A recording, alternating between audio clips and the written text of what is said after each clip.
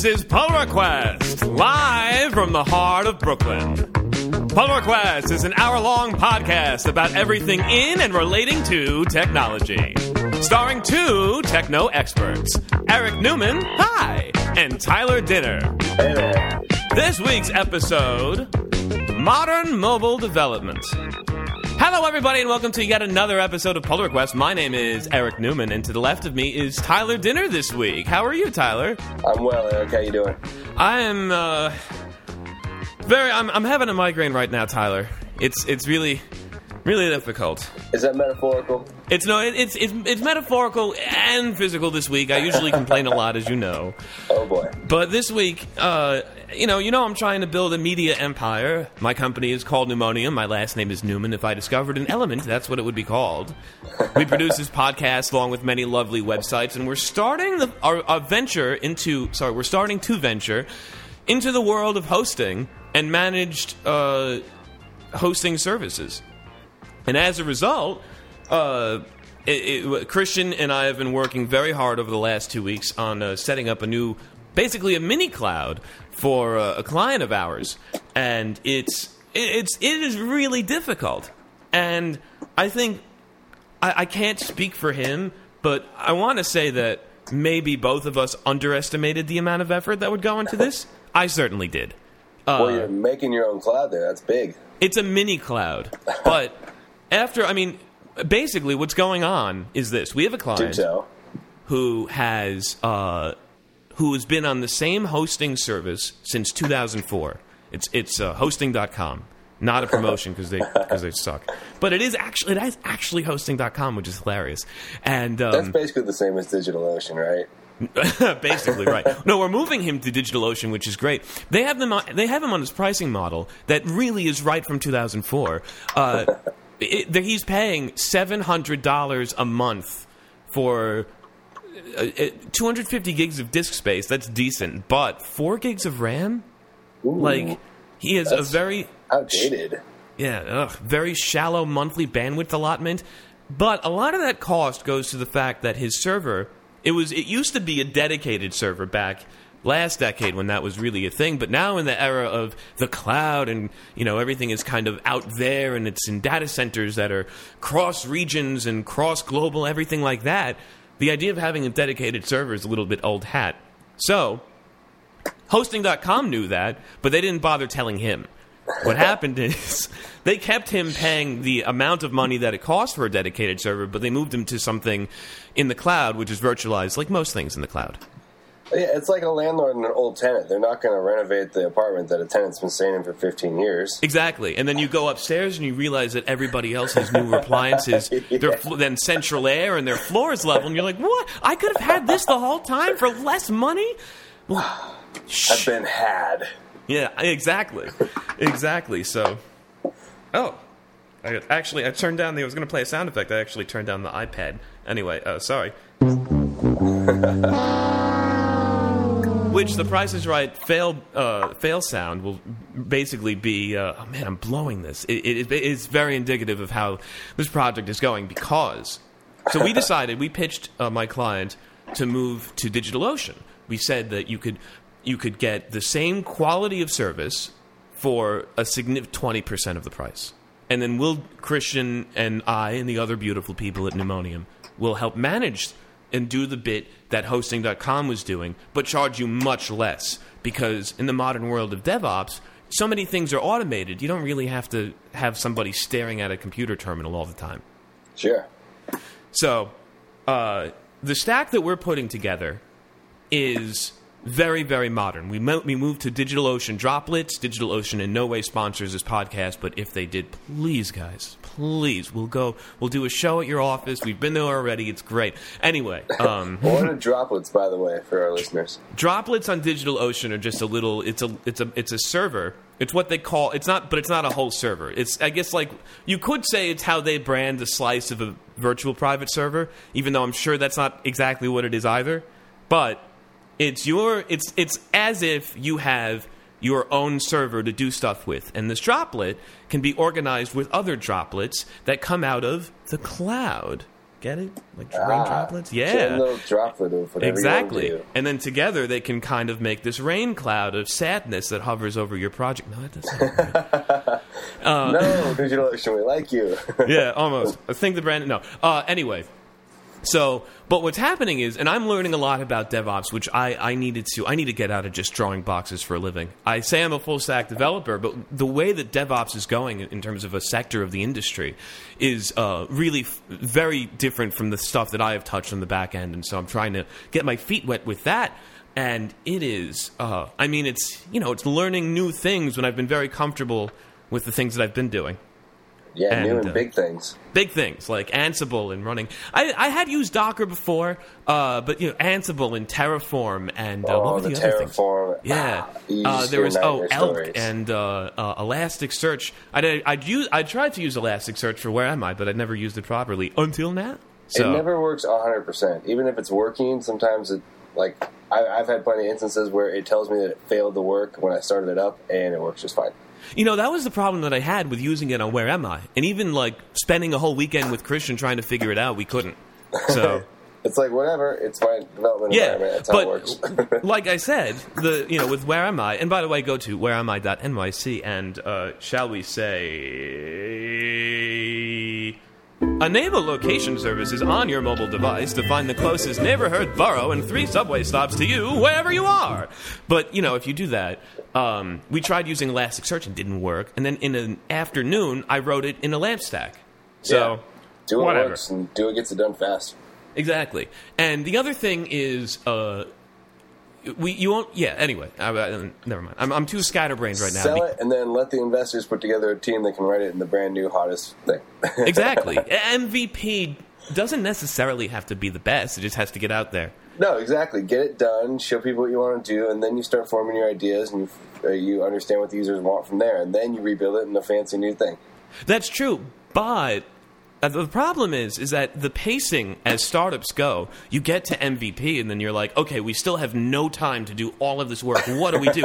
Then you start just hacking this functionality onto the MVP, and then this rewrite it's perpetually going to happen. It's like chasing the moon. Well, you want to do it. Sometimes, you hook it up with something pretty, like some nice microservices around it to do the extra new stuff, and then you still have that ugly core in the middle, and then eventually that gets gutted out. Eventually, but that's a very, very big eventually. And since we don't have any GitHub issues this week, since Christian isn't here, we don't have people clamoring for rewrites of these giant frameworks that have essentially happened for that reason. But we do have, instead of that, and I'll just hijack the jingle, we have our +1 of the week. Our pull request +1s are where we send out well wishes and acknowledgments of awesomeness to other people and other organizations in technology. Our first +1 of the week is to Jeff Bezos and Amazon for purchasing Whole Foods. Continuing the wave of gentrification, Amazon and Whole Foods are combining. So now you can have your food Prime delivered. Actually, that already exists with Prime Pantry. So I just want a drone to bring me a smoothie in the summer. Oh, there you go. No, but then it's not going to be cold because it has to fly higher, closer to the sun. It's going to bring in a little refrigerated box. Oh. A little insulated thing. Duh. You're right. You're right. Even better, it floats, so it just drops it in the pool next to me. Oh, man. Okay. There you go. That's why I got the Samsung S7, right? The thing's supposed to be waterproof. Isn't that the one that also explodes? No, that is the Note 7. And you have the S series S7. are not known for that. Yeah, the S8 just came out. It's the one you're seeing pictures of everywhere in advertisements, especially with the big whale. It's got a giant screen. Well... that's the big one, sorry. Well, I'm sure they're doing it to beat out Apple's iPhone 8. But Amazon is buying Whole Foods on the cheap. They bought it for $13.7 billion. But the e-commerce giant known for its discount is getting a pretty significant discount of its own on the healthy grocery store chain. On the surface, the deal, Amazon's biggest acquisition in its 21-year history, doesn't exactly look cheap. It spent $42 a share for Whole Foods, about 27% more than what the stock was rated for the Tuesday last week, I think it was, before they bought it. Amazon's also paying a 15% premium above what rival supermarket Albertsons reportedly offered to pay. Yeah, Albertsons buying Whole Foods? How about the other way around? That's a Jesus joke. Christ. Albertsons. Where I think of if I want bad produce. Yeah, exactly. Bad produce and just a very out-of-date everything. It could ruin it. And I'm sure someone at Albertsons is going, we could save Whole Foods a lot of money if we just took out all the extra BS that they do, which is actually the reason why people go to Whole Foods and not to Albertsons. That'd be like Columbia Music Records buying Spotify. Oh, I was going to, yeah. It'd be like Tower Records buying Spotify. Because Albertsons is about to go out of business anyway. I don't even know how they have enough money to buy Whole Foods. That's another story. Amazon, right? Where do they have that money? When was the last time you saw an Albertsons? Oh God, when I was somewhere I didn't want to be. Do they exist in California? Ooh, don't think so. There were a couple in South Florida, but I don't think they exist anymore. Anyway, Amazon's paying a 15% premium of what rival supermarket company Albertsons reportedly offered to pay to acquire Whole Foods less than 2 months ago. That would have paid about $36.50 a share. But considering that, sorry, I'm jumping ahead in the numbers. And also, I should mention the tool that I was using to annotate web pages, so I don't read all of it, isn't working today. So I'm trying to skim through stuff that, I know I highlighted, but it's not there because the extension isn't working. That specific tool is not one of our plus ones of the week. No. I don't even know what the name is, but I just... It shall not be named. Oh, man. Okay. Whole Foods stock went up last week, but I think it also went down right before the purchase. Amazon's stock... where am I going? Blah, blah, blah.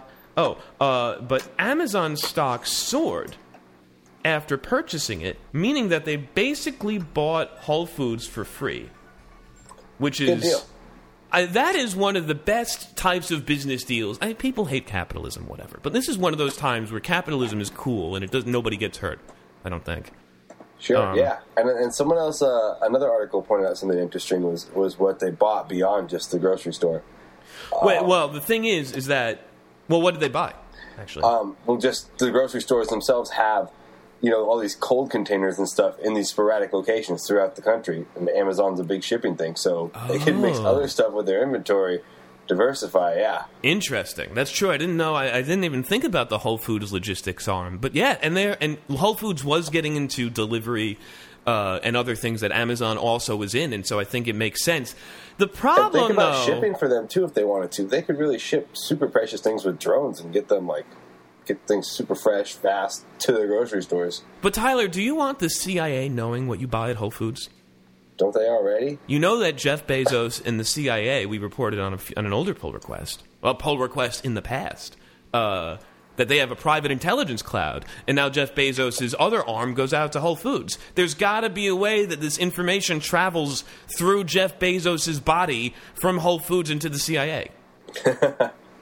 I don't see how this doesn't. And then somehow it makes its way to your health insurance, and then they'll say, you've been eating too much of that Whole Foods pizza. How about you'll take a little break there? Well, we have laws against that the health insurance agency can't see that, but... What? I don't think so. We don't?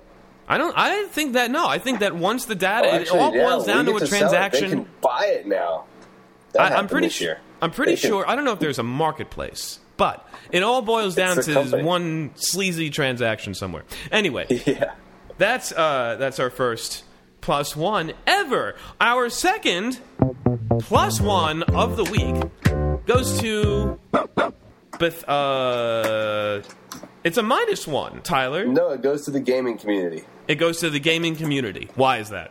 Because the gaming community did not take any crap this week when Bethesda came out with a pretty weak show and a very greedy show of new announcements. Okay. Go on. No, sorry. First, I'm not a gamer. I really am not a part of gaming culture. I only play 3 video games in real life. And I am completely alien from a lot of the stuff that was going on in E3. But I also know that basically every other tech podcast has something to say about it. So I'll say this. If you want to hear more about E3, listen to them. But if you want to hear cooler stuff, listen to us. Because I don't give it. Anyway, okay, so Bethesda makes... What's a popular game that I might have heard of? As a general that roundup, they make? I'm also not a huge gamer, but I grew up gaming, and I happen to have played a Bethesda game. The Fallout series is made by Bethesda. Fallout, I've heard of that. Okay. Responsible for them and Skyrim, 2 of the biggest, most cult-following games ever. Big open-world exploration kind of things. and they've got really bad at doing.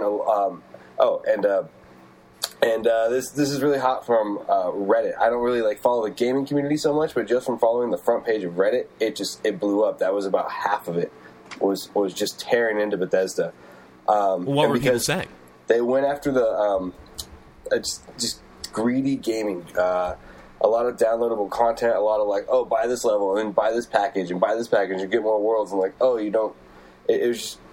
There was crab armor that was introduced recently, and it was just a laughing stock. This is a crab who already has armor, and now I got to buy a shield to put on his chest. It was one of the most common memes, and basically half the front page of Reddit was just come on, guys, let's not mess around here. Stop trying to be greedy. Stop trying to take our money. We already give you tons of it. Well, how much? I mean, that model though isn't new. So is it that people are protesting heavy downloadable content after you spend money for a game, then everything you want to do also costs money, so it's like nickel and diming you? Is that the problem? Well, it's more like this model has become newer with the modern systems. Back in even PlayStation 2 and 3, when we started to connect to the internet, they weren't trying to get 20 to 30 to 50, 60 extra dollars out of you after you already bought a $60 game. And now they're trying to do that. They're making the games incrementally, it seems like, to a certain point. So it's almost like what would happen if we didn't have net neutrality with the internet. It's you have to pay more to get everything. Well, I mean, I don't like the fact that if you spend a lot of money, and I would consider spending $60 on a game a lot of money, even though I know it's not, but it is. I would expect after spending $60 that I don't immediately get inundated with calls to action to buy more things and spend more money. What did I just pay for? How much of the gameplay... First, do you know if you can play any of these games without buying any of the downloadable content? Oh, surely you can. Can you beat them? I mean, there's tons of more missions and stuff with extra stuff. So is it just expansion packs? Because expansion packs have existed for a long time. The one game I play, City Skylines, has paid downloadable content, but I don't need my fake city to snow. I'm not going to buy that. I'm not enough on the gaming community to go into details of all the speculations. I've already given all the examples I have, but I just know that it was unanimous. Gotcha. They're starting to treat people. Yeah, I haven't had time to play all these new games. Gotcha. Do you like the worst part of Fallout 4? Well, there's more of it. Do you like the worst part of Doom? Well, there's more of it. Do you like Hearthstone but don't feel like you're sinking enough time and money into it? Here's more of that. Still not satisfied with how much time you can waste on a mobile game? Here's more of it. Do you want to play Skyrim again? That's on Reddit from Lyle McDouchebag. Oh, and Wolfenstein 2 looks pretty cool, I guess. They are going to put Fallout on VR. I'm very excited for that. So interesting. Yeah, but have you... you work at a VR company. Do you guys have any VR games? We have the Rick and Morty game. Total You have a Rick and Morty VR game? Yes, we do. Wow.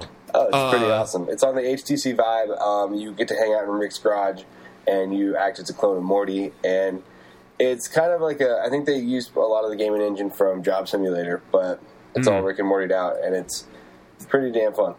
Well, I realized something else as I was going to exclaim with happiness that there's a Rick and Morty VR game on Little Star. It's the fact that our studio audience has been sitting in their Tupperware container for 2 weeks, and I haven't let them out. Hey, guys, how's it going? I know you must be very happy to stretch your legs. I'm really sorry I kept you in there for so long, but we had a lot of work going on. Sorry about that, Tyler. I heard the rattling behind me and had to open the container. Yeah, exactly. Not to get their hopes down, but there is the Rick and Morty game is not on Little Star. We do have it at Little Star as a company personally, but that's not to say there's not tons of great content at Little Star, which is a premium VR content experience platform. So go ahead and check that out if you're into VR. Cool. All right. Well, that was our plus ones for the week. And now let's go back to what we didn't actually think was going to become a recurring segment, but it is because UK politics is heating up. Let's hear it from our news department. Melania presents News to Use. Theresa May continues her march to monitor the internet. And that's it, because she didn't really win a mandate with her last election. So... I don't know exactly what happens as an even though I'm a self-described Anglophile, I don't exactly know what happens in the world of coalition governments and how that has to work. I tried reading up on it, and it seems like Miss May can stay in power until she decides to resign. Their government's funny that way. It's funny, though, because our government was created specifically to not be as kind of old and pompous as theirs. But I think that with the way that everything's going on, it looks like ours is the one with the most rules and the most amount of formality these days.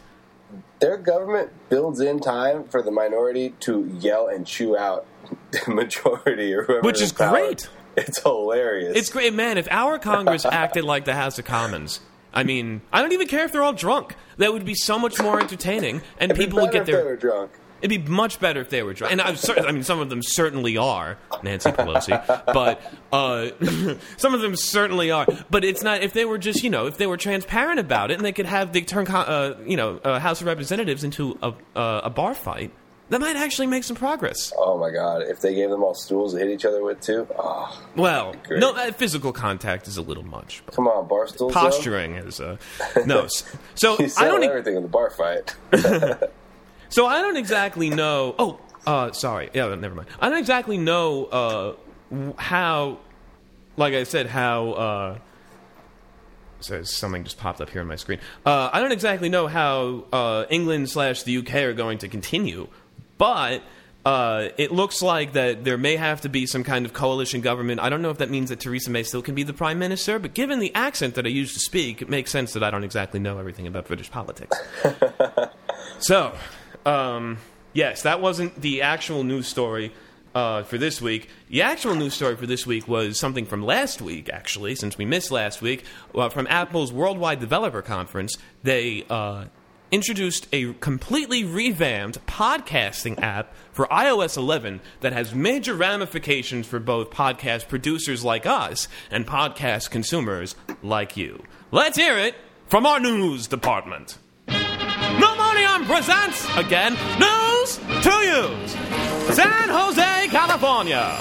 Apple's Worldwide Developer Conference, or WWDC, has debuted a major update to Apple's podcasting platform. Apple's stock podcasting app will be massively overhauled with the next version of iOS, Apple's mobile operating system, including extensions of Apple's iTunes namespace to enhance how podcasts are produced and consumed. Podcasters will soon be able to group episodes into seasons, as well as annotate each episode to describe whether it's new, bonus content, or a teaser. Apple also promises to start offering intra-episode podcast analytics, allowing producers to see exactly which pieces of show listeners like or don't. Hopefully, they also fix the podcasting app draining the hell out of your battery or consuming too much mobile data. And so many Americans are afraid of what happens next. We at least know the world still turns and the truth marches on. That's why this has been News to Use, brought to you by Pneumonia. Dun, dun, dun. Yeah. I think it's going to be great for us. I think it's going to be great. I think it might help podcast producers make some of that internet money. I think it's actually going to prevent podcast producers from making some internet money, unfortunately. Because... But it'd be so easy. They could just say, hey, you want to add a little advertisement? Your thing? No, it was easy. 50-second ad there. It was really easy until we started doing a podcast. And then as soon as we started doing a podcast, it immediately became much harder because people are really starting to pry into advertising numbers. There's a big lie that's going on in the world of digital advertising, and it is the fact that the numbers aren't actually true. And you have to present some kind of nice figure to the advertisers so they will want to spend money on your show. But how do you really know how many unique people are listening to your show? You don't. You don't. How do you know if me on a phone downloading it over LTE, and then I go home and download it again on Wi-Fi on a computer, how do you know that does two completely different IP addresses, user agents, everything? How do you know that that's not the same person? It could be my grandma going around at Best Buy on every different computer downloading it. There are technologies that exist that do analytics, that do tracking, and will help give you the dashboard that you need to show the advertisers that you have the listeners to warrant a podcast. But that isn't really based on science. It's just kind of based on some weird counting algorithm that differs a lot between vendors. So Apple's in-app, and the only way that you can really get real analytics is if you control the player, which Apple does. And I believe it's some statistic that sounds made up, like 90% of all podcasts are downloaded using Apple's podcasting app. And because they control the player, they can send all the signals they need to whoever they want to figure out who's downloading what. So the intra-episode analytics will be great because it'll also show us, for instance, what segments work or don't. If people fast forward or people do, people seek or whatever past some bad segments of the show, then we'll find out and we'll retool it every time. Exactly. Ironically, we might find out that they tune out during the newsreel section of the show, which means that they won't hear me saying this. Oh well.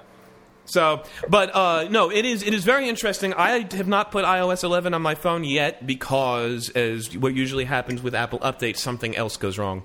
They say whenever God closes a door, he opens a window. That's also true on the phone, and in a bad way. Whenever Apple gives you something, they take something away, and that's usually battery life. So I'm always interested to see the new look, though, on iOS updates. Yeah, but, since Johnny Ive, Sir Johnny, was made the head of user interface development, or all interface development, I don't know, the UI on OS X has really taken a backseat, but whatever.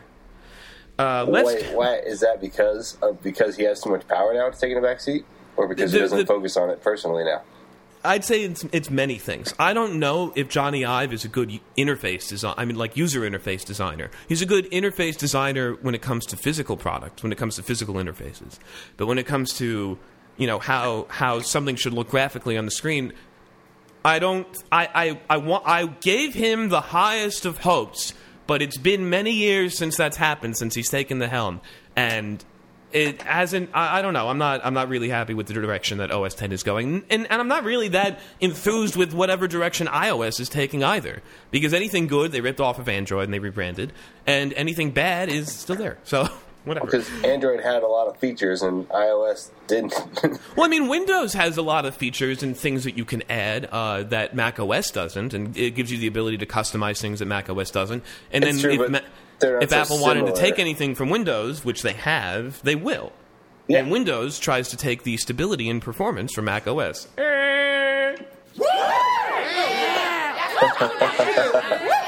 Anyway, nice. Thanks. And now we've made it in 32 minutes into the show, which is a nice power of 2 to the 5th. Yep. And we haven't talked about what the actual episode is about. And I don't have a theme to enter in this episode of mobile development with.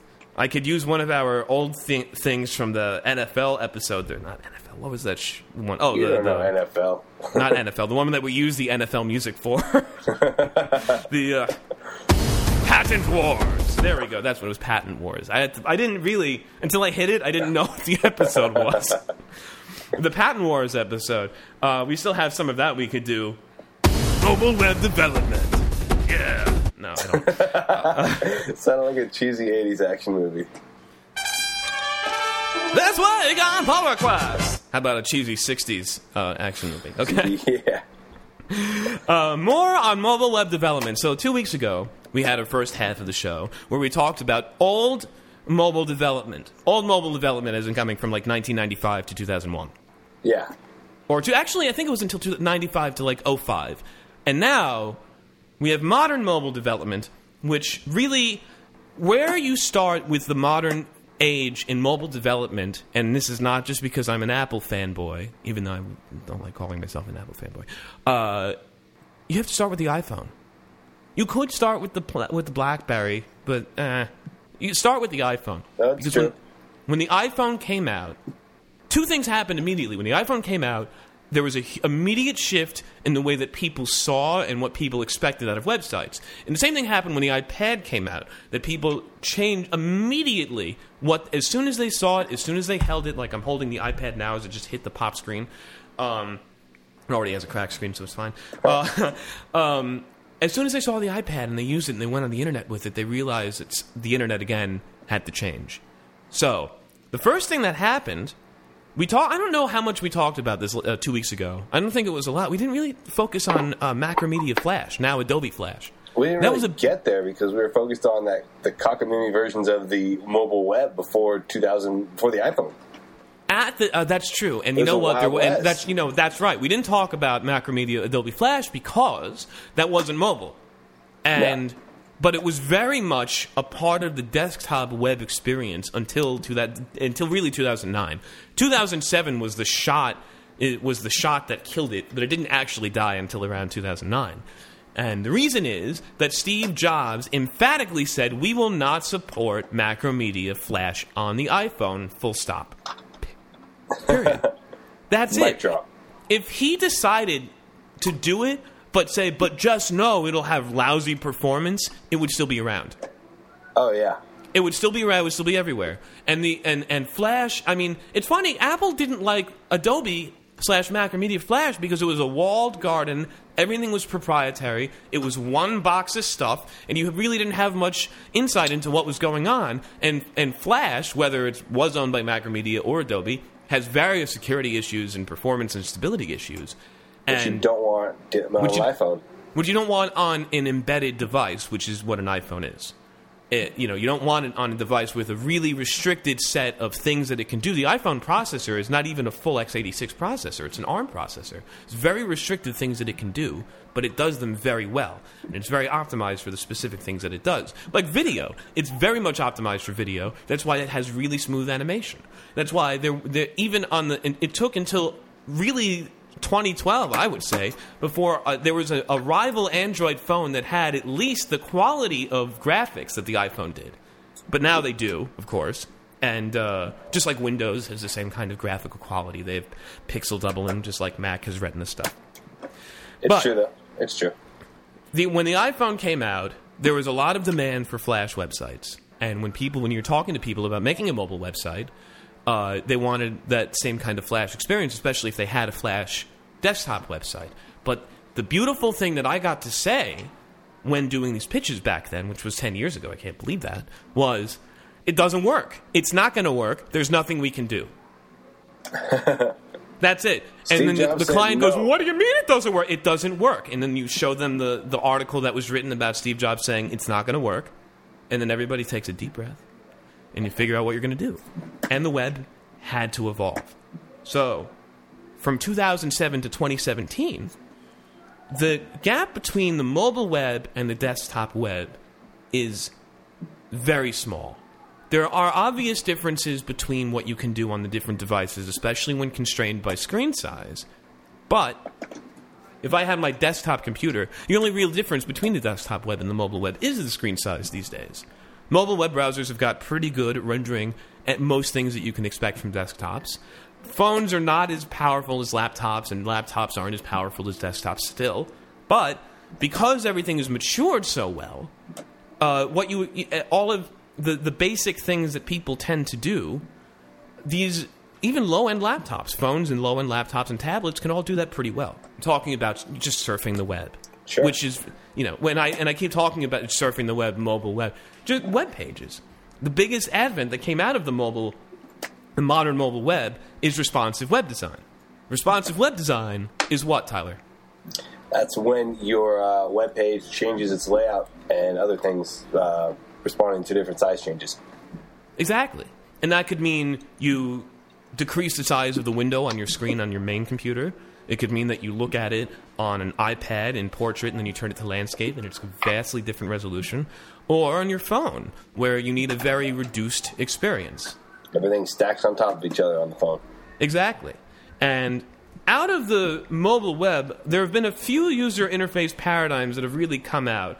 I historically complained about having your logo on the left and a left navigation, which was much more popular 10 years ago than it is now, or a horizontal tab navigation or drop-down menu. Everybody does that. You have your search box in the top right. You have your help bar on the top, the login button on the top right. You have your footer on the bottom. So very plain.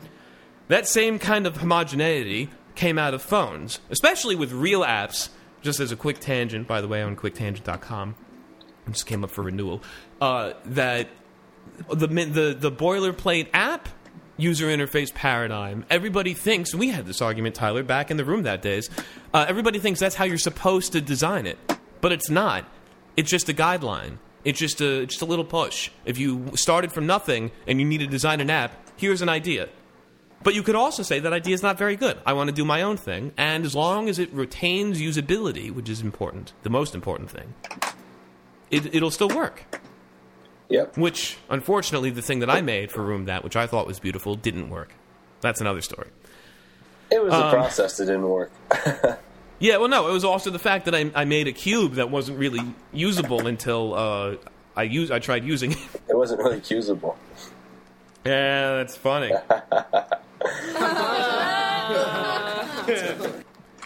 So, when you talk about the mobile web, and like I said, this is a gap that is slowly decreasing over time.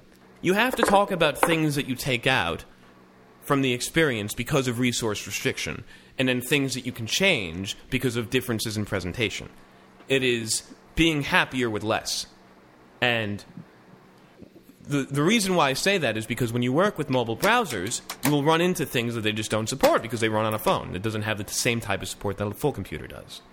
Opera Mini, like we talked about last episode, it's been around. I think Opera Mini's been around for almost 20 years, and unlike all the other major web browsers, it hasn't rebranded yet. So it's still called the same thing it was all those years ago. Firefox used to be basically Netscape, which used to be basically Mozilla. And anyway, I'm sure Opera Mini will rebrand itself when they come out with something that isn't. They come up with the next thing that finally works with everything. Because as we did mention last week, Opera Mini is a headache for many developers. Right, but it is the most accessible web browser on the widest array of devices. True. And that was something that was really true. I mean, I remember, like I said, when I had my Nokia phone that basically only had Snake on it, when I was in high school, I could download Opera Mini. It was horrible, but it worked. And that's what you needed to just to bootstrap people onto the mobile web. Amazon Silk, which is the Kindle Fire's web browser. I thought it was based on Opera Mini, but I guess it's not. Amazon Silk has an issue where they tried to speed up the mobile web by proxying your requests and handling and rendering things in the cloud, sending the rendered content back down to your device. But the problem is that breaks SSL and other things on the web. Silk relies on Amazon's EC2, that's Elastic Compute Cloud, or ECC, I guess. But that would be error correction. That makes sense why they do EC2. Anyway, Amazon's Elastic Compute Cloud to behave as an intelligent proxy. The concept is to use the power of EC2 to retrieve web pages and pre-render any objects or reduce their size in a way that lowers the burden placed on the device. All web connections from, and this is the Amazon Fire tablet, will connect directly to Amazon rather than the destination web page. Amazon will keep this connection between your Kindle Fire and EC2 open indefinitely while you're actively surfing, reducing the latency and connection times to retrieve web pages. But this is, I don't know how much this, well, anyway, Sounds like your cube idea. Like, they had a really cool idea and stuff, but it's like, in the end, you just kind of spend too much time on stuff. Could have just made the thing really simple the first way and save money. Well, they may have. I don't know if they really thought this through, especially given request bottlenecks. You know this, Tyler. You can only make 4 requests to a given domain name at a time. If your web page that talks to a bunch of hosts normally, that talks to Google to download a font, it talks to some other thing for analytics, it talks to many different hosts. Each time it talks to a new host, it can open up to 4 connections to that domain name, which also includes subdomains. So if you have, like assets.pneumonium.com can get 4 requests, but www.pneumonium.com can get 4 additional requests. Interesting. But if all of your stuff goes to the same Amazon endpoint, then I think you may only get, and this is where I would ask Christian, you may only get 4 requests to Amazon at a time, which might actually slow down your experience on the whole. I don't know. Also, because of this, Amazon Silk logs all of your information for 30 days. all the URLs, IP addresses, and MAC addresses that will be used will be logged and retained for 30 days. I feel like all my phone and my computer log all my stuff anyway for longer than that. Well, I mean, if you live in the EU, they have to log all that stuff for years. I'm sure that we'll end up with retention. I may be the same in Canada. I'm sure we'll end up with some kind of data retention requirements for people's traffic, too. Because you never know what those pedophiles might be doing. But seriously, I mean, that might be the reason that they use, which I'm not happy about. On the bright side, someday we could be sitting with our grandchildren going, look, Billy, here's the websites I Googled, and that was junk. I was 23. Yeah, exactly. Or it's going to be, when I was a kid, nobody tracked our internet searches. You could watch all the black midget porn you wanted and nobody cared. Anyway, no. Yeah, but now we're entering a different world where everything is hyper-monitored and people ask to be for hyper-sanitized environments, which is impossible. And plus, hyper-sanitization, I think, does lower your immune system in general, but that's another story. Oh, it's That's true. both a physical and a metaphorical comment. Don't let your children play in the dirt, otherwise they'll be allergic to everything. Right, but also the same goes for, internet comments. It's true, but also as someone who worked at a grocery store on the Upper West Side, good God, those children are allergic to everything. Are they? That's because they're in a hyper-sanitized environment, Yeah, and it's true. your immune system develops after being exposed to germs. This guy came up to me and said, I need cookies for my daughter's class. Okay, cool. He said, oh yeah, everyone there's allergic to gluten and dairy and nuts. Oh, man. Yeah, could I have the macadamia nut, the milk chocolate macadamia nut cookies, please? But everyone's allergic to gluten and chocolate and milk. This was daily, man. It's so bad. That's, that could be that could be more than one thing. In that 20 could be, years, you drop a peanut on the Upper West Side, half the block's going down. Yeah. The things that are causing these types of food allergies, and I've a decent knowledge of food allergies. The things that cause these aren't entirely known, because it's very interesting how this really wasn't a problem. We're the last generation. I just turned 30. You're 29. We're the last generation of people that grew up with the not having to worry about what you bring into school as a food. And What then, do you mean? even by the time we were in college, you couldn't just bring in birthday cupcakes into class. You can't bring in peanut butter and jelly sandwiches because someone might have a peanut allergy. But we escaped and also that. we found out that everything that we ate growing up was just terrible for you. Right, but we were the last people in that kind of beautiful 20th century ignorance. And everything, even when I'm talking to some family, because many of my family are educators, and someone was like, oh, they brought in some peanut butter and jelly, and there's a gasp around the table. I'm like, what? What does that mean? And they're like, peanut allergies. Oh, right! Peanut allergies. That is horrible. I don't know why. Wow. But I would also look to the processing.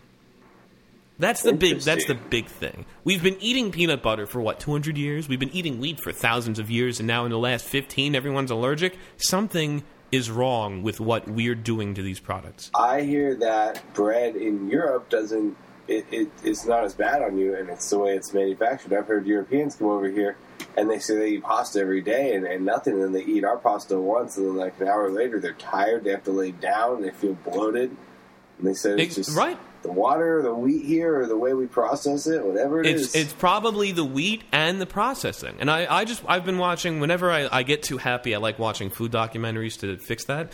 And and I watched a couple recently. One of them was like, what's up with wheat? I think it was. And my ex-girlfriend had issues with wheat. And so I'm very aware to that kind of sensitivity. But a lot of this, talking about gluten and talking about wheat, there's two things. And I know this really doesn't have to do about anything to do with technology, other than the technology will solve this problem, hopefully. But it's the mega manufacturing that we have, plus the fact that we've been spraying chemicals for decades on most of the Midwest to grow the same crop, which those crops should be, rotated and stuff. I don't know. I'm not a farmer. The point is, it's with the processing, and I don't know how we're going to fix that. Because these companies only get bigger. Monsanto merged with Bayer. They're going to, what's that pesticide? The Roundup. No, it's in glyphosate. The glyphosate people are now the same as the aspirin people. We all thought Bayer was the good guys. I thought they were the good guys too, but who knows now? I mean, they are a chemical company. Yeah. So anyway, done with Bayer. -1 for the week on that Dunzo list. Anyway, what were we talking about? Oh yeah, mobile web development. To get back to the content of the show, right? So the Amazon Silk browser basically allows browser. Sorry, not the Silk Road browser. No, and I would not browse the Silk Road on the Silk browser since all of your traffic goes right to Amazon. And Amazon, as we mentioned, has connections to the CIA and Whole Foods. And they're also their direct competitor. Kind of. Here's an article from Security Week. Amazon Kindle browser exposed searches to man-in-the-middle attacks. And when users access Google.com, they are normally redirected to the HTTPS version automatically, but that didn't happen in Silk, which prevented the redirection. Experts pointed out that other Google domains, such as Google.ru and FR, worked properly and redirected to users to the SSL version of the site. The vulnerability affected Silk version 49 and was patched by version 51, but the fact that it still does this raises privacy concerns. That's true. So, but, like we were saying, these are the things that you're going to have to put up with unless Amazon decides to pivot. You're going to have to put up with Opera Mini not liking half the things you do and Amazon proxying your requests to their servers and then selling your data for more money to buy other food chains. Quick tangent, I forgot that .ru is a possible domain. There's so many good puns available with that. Like what? Like, I am a virgin.ru. Wow. Stuff like that. That's pretty good. I mean, that's not even great. That's just top of my head. Put me on the spot. I am drunk.ru. That's pretty good. Yeah. World of possibilities. Another popular mobile web browser nobody uses now is the Nokia browser for Symbian. And that actually Symbian was Nokia's operating system. And Nokia smartphones did exist until Microsoft bought them. I think that's what happened in 2011. And then Nokia became the phone brand for Windows to launch Windows Phone on, like Motorola became the phone brand for Google Chrome. Anyway, how was I going to talk about Symbian? Other than just mentioning it, the first version in 2002 was lacking support for those things that we talked about 2 weeks ago. Wireless application protocol and the wireless markup language. And Adobe Flash Lite. It has some stuff in the works. At the 2006 World Wide Web Conference, Nokia announced it was releasing the source code for its port of WebKit back to the community. And then WebKit was then imported into the basis of Safari and mobile Safari. Nice. Let's see. So they did some of the first dirty work. Exactly. And so did Konqueror, the web browser on GNOME. The GNU desktop thing. Konqueror with the KHTML. That turned into WebKit, along with open source contributions from Nokia and Apple. And Apple, whenever they do WebKit level stuff, I shouldn't say always because I don't work there and I shouldn't speak in absolutes, but they do tend to push back to the open source community when they make updates to WebKit. They don't just keep it in Safari, which is nice. It's very nice. I think everyone got tired of fighting over web standards. I mean, people still fight over web standards. Don't get me wrong. Let's see. We've got the, one thing on the road to modern web, another thing I should say, is the application cache. This is something that's been deprecated, I believe, in lieu of, was it service workers? What is this deprecated? Manifests. So there used to be something where you could make a manifest, even though it's using the application cache. It's just a file that lists the things that it should download when you go mobile. This way, the stuff that it needs, like images, like your logo and the CSS file, and that stuff will remain cached when you're offline. So then you could still browse part of the website. And in the cache manifest file, you can add whole URLs. You can add HTML files or images or just a directory. A cache manifest file can include 3 sections: cache, network, and fallback. The cache directive describes the entries in the cache file, the files to be cached. The network is files that require resources, not just files that require a connection to a server. All requests to such resources bypass the cache, even if the user is offline. The wildcard character can be used once, and most sites need the wildcard. Fallback provides specific fallback pages a browser should see if a resource is inaccessible. Each entry in this section lists 2 URI. The first is the resource, the second is the fallback. Both URI must be relative and from the same origin as the manifest file. Wildcards may be used.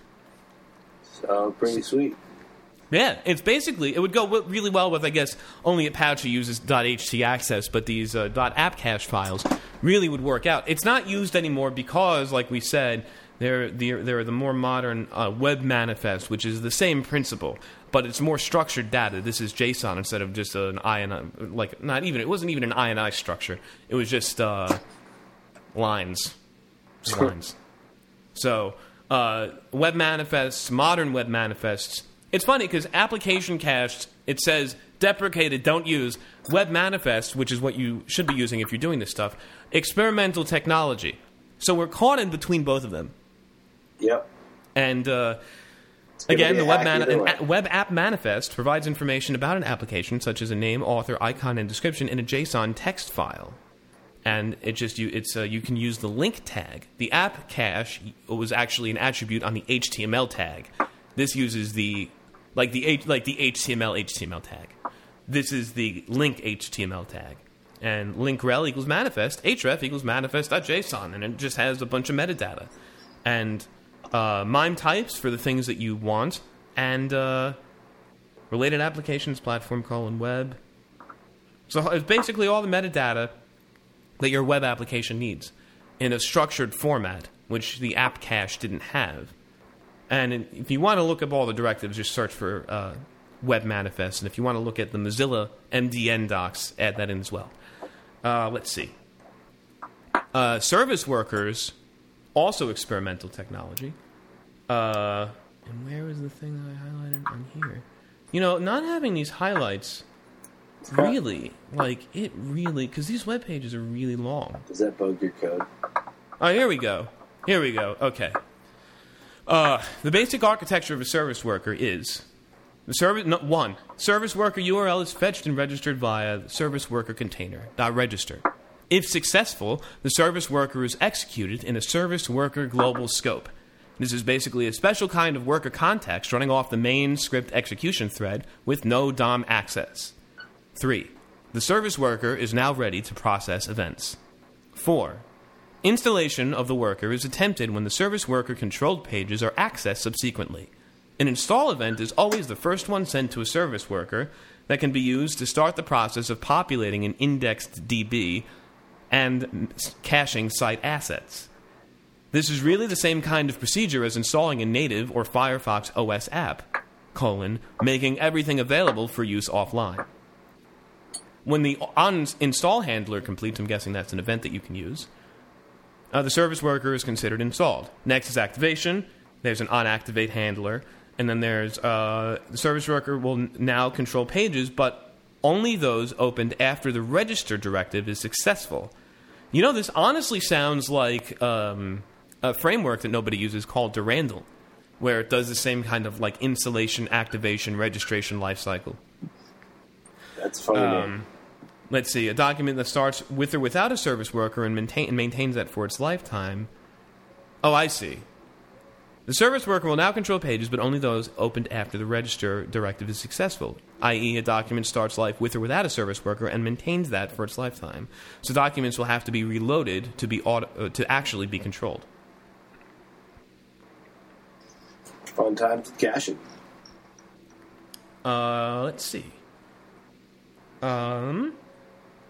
There's also, of course, modern responsive JavaScript applications that have mobile optimizations built in, like Angular and Angular 2 and React and React Fiber.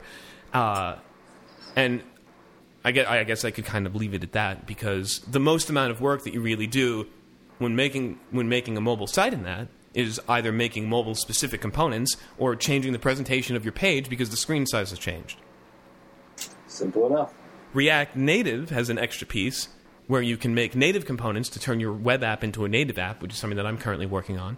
And you have to... React Native takes away all of the things that you didn't know actually existed that the web browser was doing for you, like processing CSS. But React doesn't like CSS anyway. React Native has you write native components to match the web components that are supplied by the browser, like for a camera input. But if there's... Oh, I didn't write this down. Repo search. There's a plugin... No, not a plugin. Sorry, there's a website that, like, you can search packages for Linux, you can search for packages for React. It's called react.parts/native.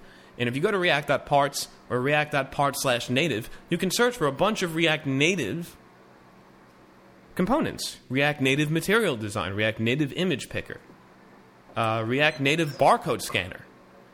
Because if you wrote a web component for that, like let's say you do input type equals file or input type equals camera, you'll have to write something that bridges that gap on the phone when you're actually in native mode.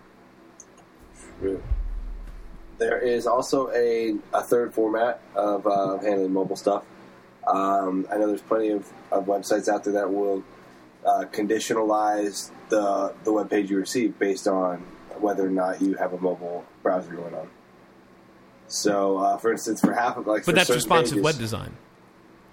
Yeah, but if you're serving up an entirely different set of HTML, it's kind of beating responsive. You know, it's not. I don't. Well, a responsive is, in my mind, it's changing the layout of the HTML and the CSS, but it's not changing the physical HTML. If you give it a physical different HTML page because you're on a browser, on a mobile browser, I would disagree under a more liberal definition of responsive web design. Well, the idea of a responsive web design is that the website reacts to changes in the screen size. If the reaction is sending you a different HTML document, that I would still consider responsive. Okay. But the entire website is reactive, independent of whether or not the front end itself, the raw HTML, is reactive. Right. Exactly. But the other thing is, it is bad practice generally to output two different documents for the same URL. If you do that, you should redirect people to a m.dot or mobile.dot subdomain, because a lot of times HTML, without any sort of dynamic variables, if you just go to like pneumonium.com, that will stay cached somewhere, whether it's on your computer or there's an ISP level cache. There are other level caches before it actually tries to go all the way back to pneumonium.com to fetch the document again. So I'm saying, if the only thing that determines which page you get is the user agent that your browser sends out that says it's a mobile browser versus if it's a desktop browser. If that's the only thing that decides the completely different documents that it serves up, there's a chance that the wrong document might get included in the ISP cache, which would be really bad. So, quite interesting. Yeah, so the best practice is, like I said, changes to the same document in presentation is fine. Completely different documents with exactly the same URL, bad practice. The more you know. The more you know. Okay. Let's talk about mobile emulators really quickly. If you're developing something for the mobile web, you do need to test it out. The first one that comes to mind is the iOS simulator. Comes on standard with Xcode if you have a Macintosh that uses Xcode. Quite standard. The only issue is, on my Macintosh that does not have the newest Mac OS, it won't let me download a simulator for the newest iOS, which is ridiculous. It's not just ridiculous, it's ridiculous. So, you must update your software. Exactly. And the fact that TurboTax has also yelled at me to update my software really means that I probably should. But I don't want to have to reconfigure everything. So they're going to make us do push-ups first before we even get to update if we take too long. Exactly. I have another system ready to go, but it's just the amount of config that has to happen is really what... user agreement. Yeah, I know. You don't do no push-ups. Okay, mobile emulators. So the first one after Xcode /iOS Sim, there's mobiletest.me, Test your websites in smartphone and tablet emulators. And it even says select a device to start, like the iPhone 5. Wow, Tyler, this is up to date. I didn't know about that one. I didn't personally use it. You can use. Oh, we can use the HTC One. That also looks like it's 5 years old. I was hoping you or Christian had tried one of those. I personally only know Browser Stack. Okay. Well, like I said, the thing. I guess emulators, if they give you a full view of what it actually is, might be good. But my whole thing on the virtualization emulating, like I said before, is unless you're virtualizing the actual environment 100%, it's not going to be 100% analogous to what you develop. That's what Browser Stack does. Right. They have what was the iPhones thing that we sitting used in a at warehouse Heartbeat? Litmus. That also they have a data center and like VNC installed in all the computers, and then you could actually just use a live session of Internet Explorer, whatever version you want, or whatever browser you want, and they have that all virtualized so you can really get in there. But I don't know exactly when they say emulation, I don't know exactly what that means. I don't know if it's the same quality emulation as like the iOS sim that is pretty much the same as what you're going to get on the phone, because Apple makes both of them. I don't know if MobileTest.me's emulator for the HTC One is actually going to be really indicative of what it would display in real life in situ. It's a new Latin expression I've heard. I think that's Latin. Anyway, so there's MobileTest.me. There's another one, Browser Stack. Okay, Tyler, this looks much more up to date than MobileTest. If I'm not mistaken, they have real iPhones sitting around. It actually is beyond emulation, I think. It's been a couple years since I used it, but that got 99.9% of things accurate. I was only able to just make one bug occur on an actual iOS device that didn't occur in their emulator. And what was that? Oh, I can't remember. Okay. I think it was something with some extra infinite scroll I didn't want it, but I can't be sure. It was a long time ago. Gotcha. How do you do like pinch and zoom gestures on the phone? I don't remember. I guess it's probably the same as how you would do it on the iOS sim. Anyway, yeah, they say real device cloud. No need to build or maintain expensive device labs. Instant browser-based access, or I guess you could put into a queue. They should have instant asterisk. Instant browser-based access, because like with Litmus, they had instant browser-based access, and that was waiting 20 minutes for you to be done in the queue. Anyway. Instant BBA. BBA, browser-based access, to the latest mobile devices like iPad, iPhone, Nexus, Samsung Gallery, Windows Phone, whenever you need them. Sounds so dirty.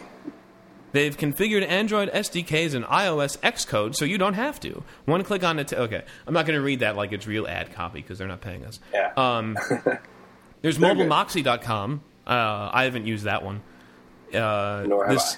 It's another kind of SEO tools, technical tools, marketing tools. Mobile Marketing Gallery. Let's see what happens.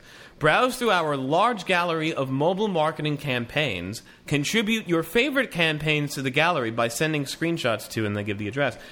Oh man, let's take a look. Let's roll the dice. AAA's QR code in a print magazine to build subscriptions to the roadside service program. That's an example of a mobile marketing gallery for MobileMoxie.com. Excellent. That doesn't make any sense. DirecTV. Are these jokes? DirecTV. This is like a picture with a cell phone. TV interstitial on United Airlines flights on the personal TVs when nothing is ordered or paid for. SMS call to action to get DirecTV. I don't know what this is. You're reading too into it. What is MobileMoxie.com? I didn't even add this. Create exceptional mobile experiences for your customers wherever they are. Oh, okay. This actually... I don't know if this is emulation. I don't think so. I think this just analyzes the structure. Look, I really should have reviewed this before getting on the air, but I'm sorry. It looks like the structure of your site and analyzes it and analyzes how quote unquote good it is based on its quote unquote algorithms. Right, I've seen that before actually. Yeah, they're not the only people that do that, but because their mobile is in the name, I guess they're higher ranking in search results, which is why they have SEO tools. Social markup validator, search simulator, deep linking markup validator, site analyzer, redirect generator, device emulator. Let's click on device emulator.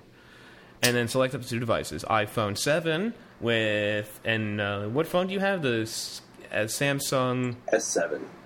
S7 Galaxy Edge. S6 Edge Plus.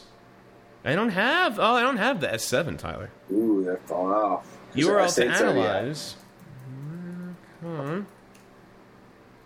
And let's take a look. All right, well, it looks like it's pulling up 2 live views. The iPhone 7 and Samsung Galaxy S6 Edge Plus side by side. How are they doing this? They have actually downloaded pneumonium.com right there, but I've framed it in. Okay. I don't like this. Sorry. It looks like it's very interesting because they actually have different enough presentation.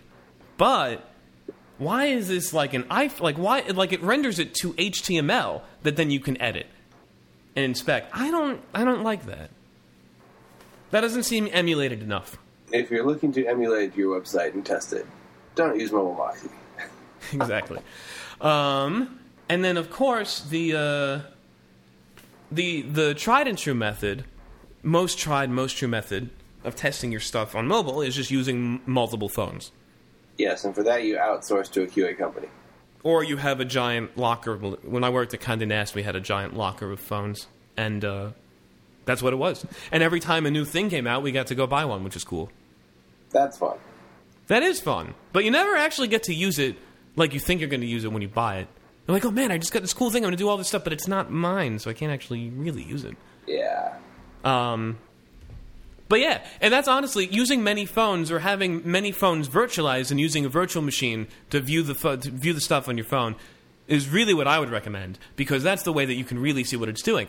I have every version of Windows virtualized on my computer with every version of Internet Explorer that each one can run, only because I have, in my experience, seen issues where people are using the same version of Internet Explorer with different versions of Windows creating different problems. So fun. It is fun, Thanks, and it's also Internet Explorer. only Internet Explorer. Very rarely have I seen that kind of issue with Chrome or Firefox. Thanks, IE. Yeah, exactly. So, but that's, in the past, that's why they have Edge. So, all right, let's take a break and do one of those things that we haven't done in a really long time, which is an ad. I think. Hello? Say, friends, do you live in New York City? Well, if you do, Pneumonium has a beautiful new product for you. It's called Where Am I? Your 5-borough compass navigator to help you get anywhere from Staten Island to the Bronx. Simply go to www.whereami.nyc and enable location services on your mobile device to find the neighborhood, borough, and 3 closest subway stops to you, wherever you are. No ads, no tracking, only geospatial brilliance. That's Where Am I? Brought to you by Pneumonium. Pneumonium, reinventing media daily.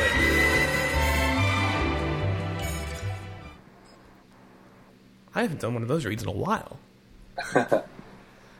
And since we talk so much about it, we might as well. Let's see. Let's go back up. Okay. Well, now that we had a nice break, how about we talk about what really bugs your code? Tyler, take it away. You know what really bugs my code?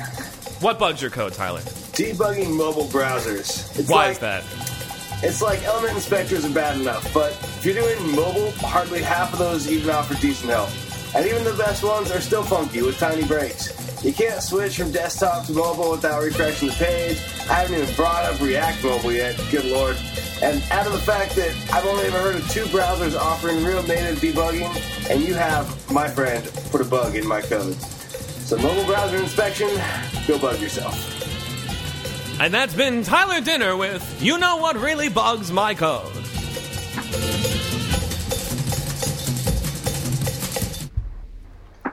Fun music. That was pretty good. Okay, now, hold on. Here's the thing, though. You did a really good job with that, but I kind of, you had a certain kind of tone when reading that, and if you don't mind, let me reread it in the tone that I had in my head. Is that okay? Please, absolutely. Okay. I have a real problem with debugging mobile internet browsers. It's like element inspectors, they're bad enough. But even if you're doing mobile, nearly half of those don't even offer decent help. Even in the, you know what, I'm getting caught between Larry David and Bernie Sanders.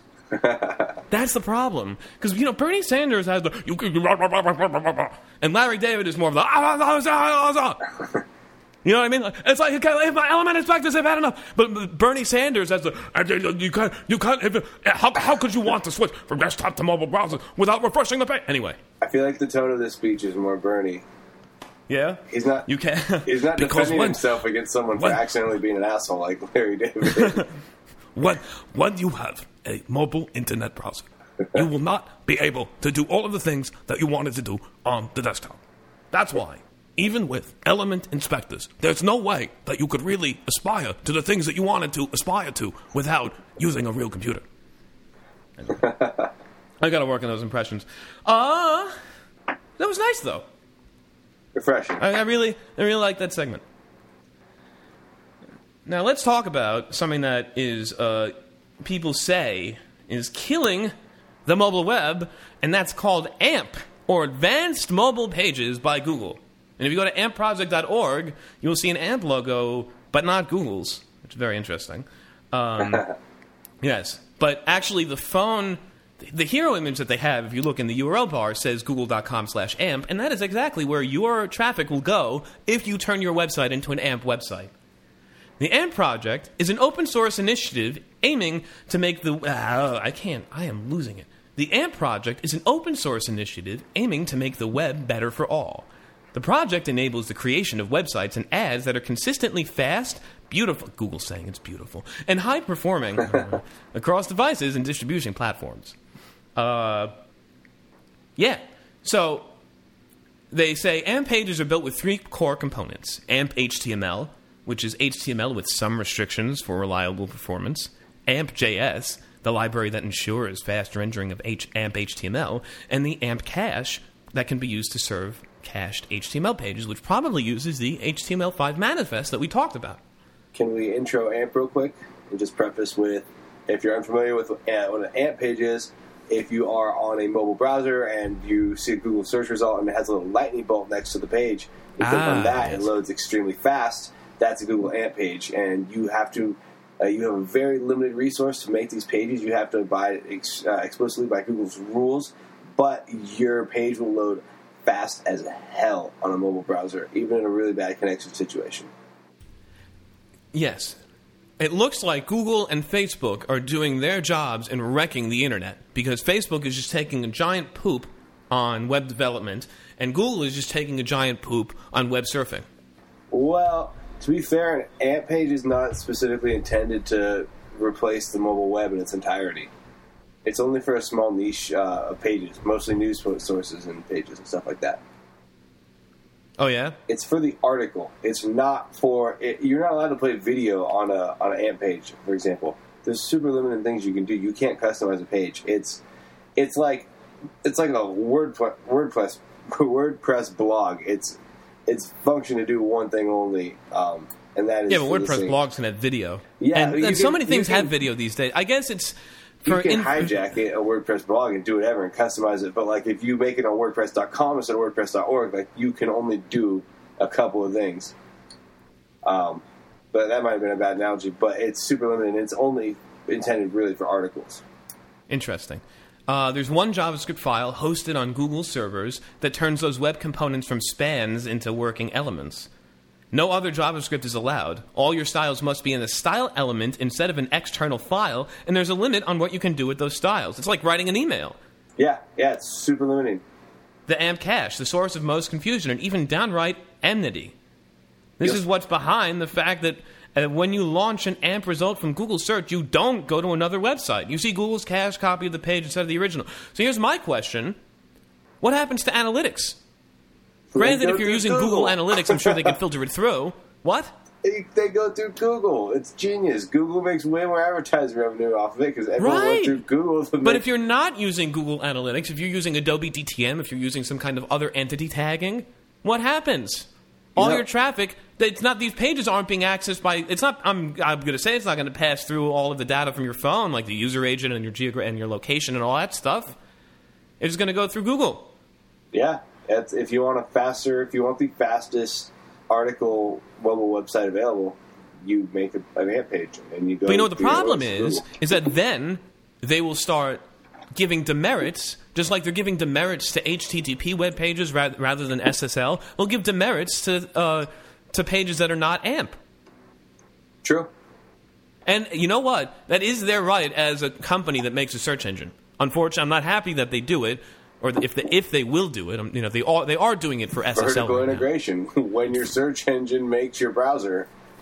Right? No, and I had the same thing about Internet Explorer when the EU was complaining that, why is Internet Explorer the default on Microsoft Windows? Because it's Microsoft Internet Explorer. If you want to have a default browser, make your own damn operating system.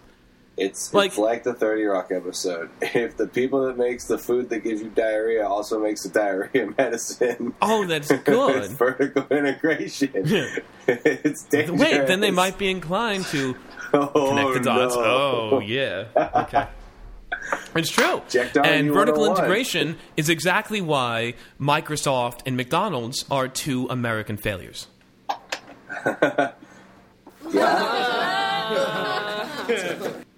Anyway. I don't know, Microsoft's getting more vertical. They're making computers again. Whatever. I mean, I'm starting to trust Satya that he's making good decisions. I don't use Windows. I don't like using Windows. Windows has not fixed their problem with text. Start with text before you talk about creating. When you can have a document that looks like the text is sawing through your eyeballs. Start with that. Anyway, because even Microsoft Word on Mac OS looks better. The text looks better than it does on Windows because of the text. Fix the text rendering first before you want to talk about creating things. Anyway. Announced in 2015, duly open sourced and integrated into Google's mobile search, Google has pitched AMP as a way to speed the mobile web. You said that already. As a new framework built entirely out of existing web technologies. Here we go. The second thing I was trying to... This is one of those other web pages that I had annotated, but then the annotations went away. So far, AMP actually sounds appealing. Except that, hilariously, to create an AMP page, you have to load a, wait for it, JavaScript file from Google. Pinboard founder Maciej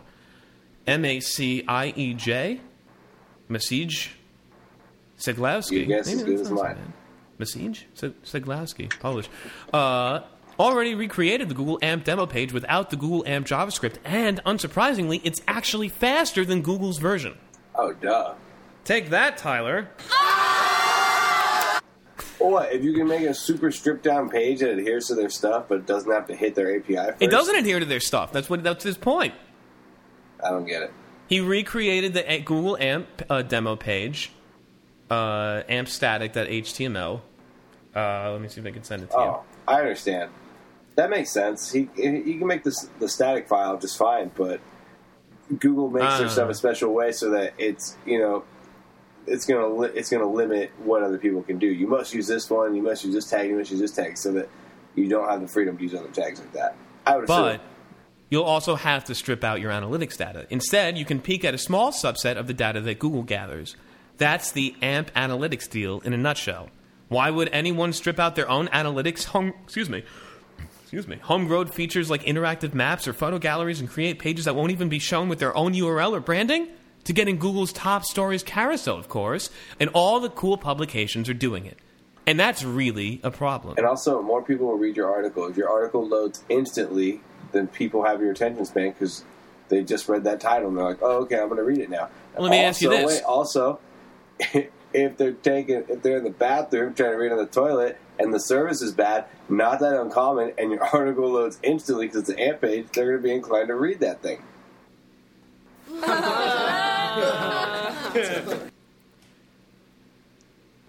Okay, let me ask you this. What happens when Breitbart does it? That'll be a great way to get to the top of their search results. They already do it. Even better. They're a major news publication. Of course their articles are AMP style. Exactly. But this is poop money. I don't know. They did actually call it Poop Sherbert. Who did that? I had it. What is that article? It's in the notes. ASCII text files. Shit, Sherbert. Yeah, it's Tyler with cursing. Oh, sorry. Yeah. This is ASCII by Jason Scott. Oh, that's what this is. Okay. I forgot the context of this. Whatever. The point is that we're not. Oh, it's that blindingly trusting. It's that blindingly trusting these frameworks is bad, and people did it with Facebook's mobile stuff, and they do it with the Graph API and all these stuff because the culture in Silicon Valley is so vacuous and incestual that they just want to eat up everything that these companies spit out. That's a dirty sentence. Let's see. People aren't just eating Facebook's shit sherbet of overnight upgrades, lack of guarantees and standards, of enveloping tendrils of web standard breaking. They're shoveling it down. They're grabbing two crazy handfuls of Facebook and just replace Facebook with Google every minute of every day when they're not forced to walk down a hallway or look up from their phones or iPads or laptops or consoles. They're grabbing buckets of Facebook and finding ways to shove it down with one hand while pawing around for a second bucket. People have bought the F in. Remember that week when Facebook decided which of your friends would show up on your What's New thing? That was great. Remember a week or two when they changed the behavior of the enter key in text boxes? Awesome. How about that nosebleed you got when they changed the privacy information standard 6 different ways, or trying them on like new Malibu Stacy hats as an audience ranging from barely literate mouth breathers to computer scientists got to experience one true rogering of personal information. And there we all are. We wondered if there was some sort of app we could install on Facebook to give us a third bucket to keep that sherbet coming. And the same thing is happening at Google, or with Google. Pawing around in front of the bucket. That sounds like Winnie the Pooh getting more honey. The old saw is that people don't understand that Facebook doesn't consider the users their customers. They consider the advertisers their customers. The users are the product. That's what they sell to the advertisers. Duh. And again, anything that you use for free, you're the product that's being sold to the advertisers who are paying for you. What do you guys sell? So anything Facebook? that will get you to make those clicks, sorry? What do you guys sell? Facebook? Basic girls. You're a human resource. Millions let's see. of basic girls. Make no mistake, this is true, but it implies that Facebook takes some sort of benign, let's keep humming along and uses big herd of moos to our advantage. But it doesn't. Facebook actively and constantly changes up the game, making things more intrusive. Couldn't give less of a shit about your identity, your worth, your culture, your knowledge, your humanity, or even the cohesive maintenance of what makes you, you. Facebook couldn't care less about you than if it was born into your lower intestine and ripped out of you in the middle of the night. I use Facebook every day, but because of its disgust and distaste for borders and stratum, I've gotten back in touch with some very important folks in my past and use Facebook to get information about a variety of people and figures that are relevant to my work in history and research. I can do this before. Okay, I'm not going to go on reading this, but it's a nice article. But then again, they're saying Facebook doesn't care about you. Like, so what are they expecting? Right, and Facebook Google to doesn't do? care about you either. Google doesn't care about the internet. They care about their stuff serving quicker, so they can force more ads in front of your eyeballs or sell more of your habits and data. That's it. Yeah. And anything that they can do to make that happen quicker or faster or in a new way so they can increase monetization. Google is an ad company. And the way that they make money by selling ads is through search. That's it. Rather than saying we're going to put your ad on a TV show, we're going to put your ad on a podcast, we're going to put your ad in search results. That's their business. Yeah, it works pretty good. It's a really good business, and it's really profitable. But as we said before, online advertising numbers don't really add up on paper, and a lot of that funniness goes through Google. So between Google and Apple's new analytics platforms, it may actually represent a dramatic shift in how web surfing habits are monitored and aggregated online. It'll be really interesting to see what happens. It will.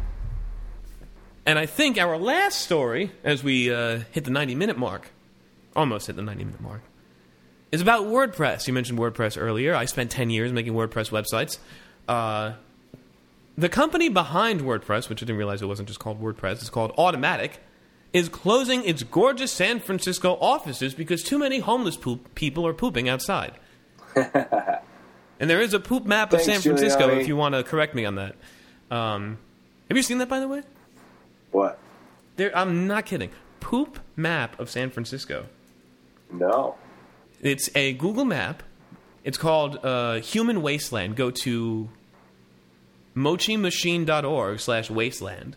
And it is a customized Google map of every piece of public poop in the city has been marked and kept up to date. And there is a giant turd in the San Francisco Union Square and the Soma district and the just north of in the Little Saigon district has a lot of poop. Wow.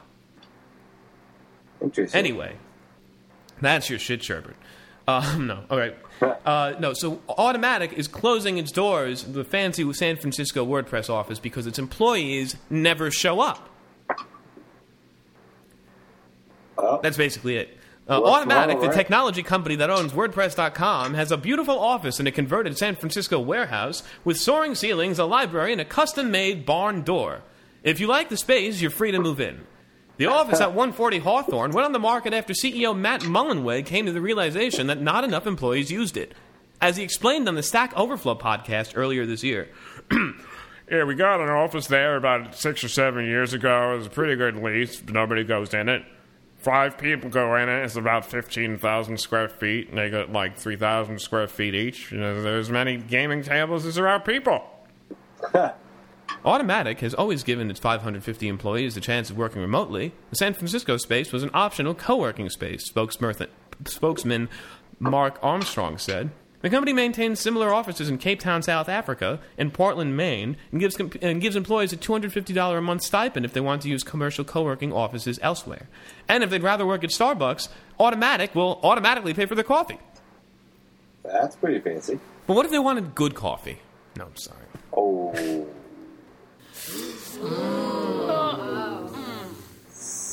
Couple of snakes. While Automattic feverly embraces remote working, other companies have gotten cold feet, including the one that I work for. In 2013, Marissa Mayer, then the CEO of Yahoo, famously ended the company telecommuting policy, telling employees in a memo from HR that the best results, quote, we need to be working side by side. For the best results, we need to be working side by side.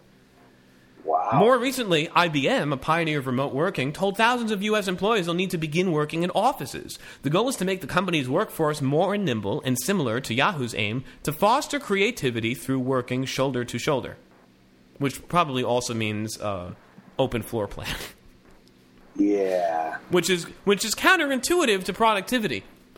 I've worked in an office where everyone is so inspired by Facebook because they had an open floor plan office, even though I don't think they do anymore, and open floor plan offices don't work. Don't let facts stop you. But I worked in one, and what happens is when you have 2 people in a whole office that are on the phone all day, you can't get anything done. You can't even think. These people just like blabbing on, and they have all the notifications go on in their computer, and then the older people always have everything makes noise, and everything forwards to the phone, and that makes noise. So someone gets a Skype call, and it rings on their computer, then it starts ringing on their phone, and everything beeps. Multiplied by 20 people, it's a lot. It's a very big noise footprint. Sounds like sounds like the press floor. Yeah, exactly. So first, you should try to get good at working in noisy environments because that'll be the best thing. If you can tune stuff out, you'll be fine. But the second thing is try to minimize your noise footprint. Most millennials have their phone on vibrate these days, which I appreciate because we all get a ton of notifications. But it also works when you're in a setting where a bunch of people get a ton of notifications. You can't have something, beeping at you all day times the amount of people in the office. Also, if your iPhone flashlight flashes when you get a text message, you need to just turn that off right now. I've seen that, and I've also seen that on Android, and I saw someone... worse if you have that on. Yeah, it is bad. It's how you lose respect from the community at large very, very quickly. Yeah. But, just like the people that use the strobe bike lights, they only think about themselves. They don't think about you. Can you see me? Yeah, as they're wobbling all over the road, texting on their phone. How many laws can you break at a time? Anyway, okay. I think as it's the stroke of midnight, as we have done another 90-minute show, I think, Tyler, it's time to put an end to this week's pull request. So, do you approve this week's pull request? Fantastic. then let's all hit merge. And we'll see you next week, right here on Polar Quest. This has been a Pneumonium production. The views and opinions expressed on Polar Quest do not necessarily reflect those of Pneumonium, LLC, or its subsidiaries. This week's theme music provided by Wolfpack. Visit them at vulfpeck.com.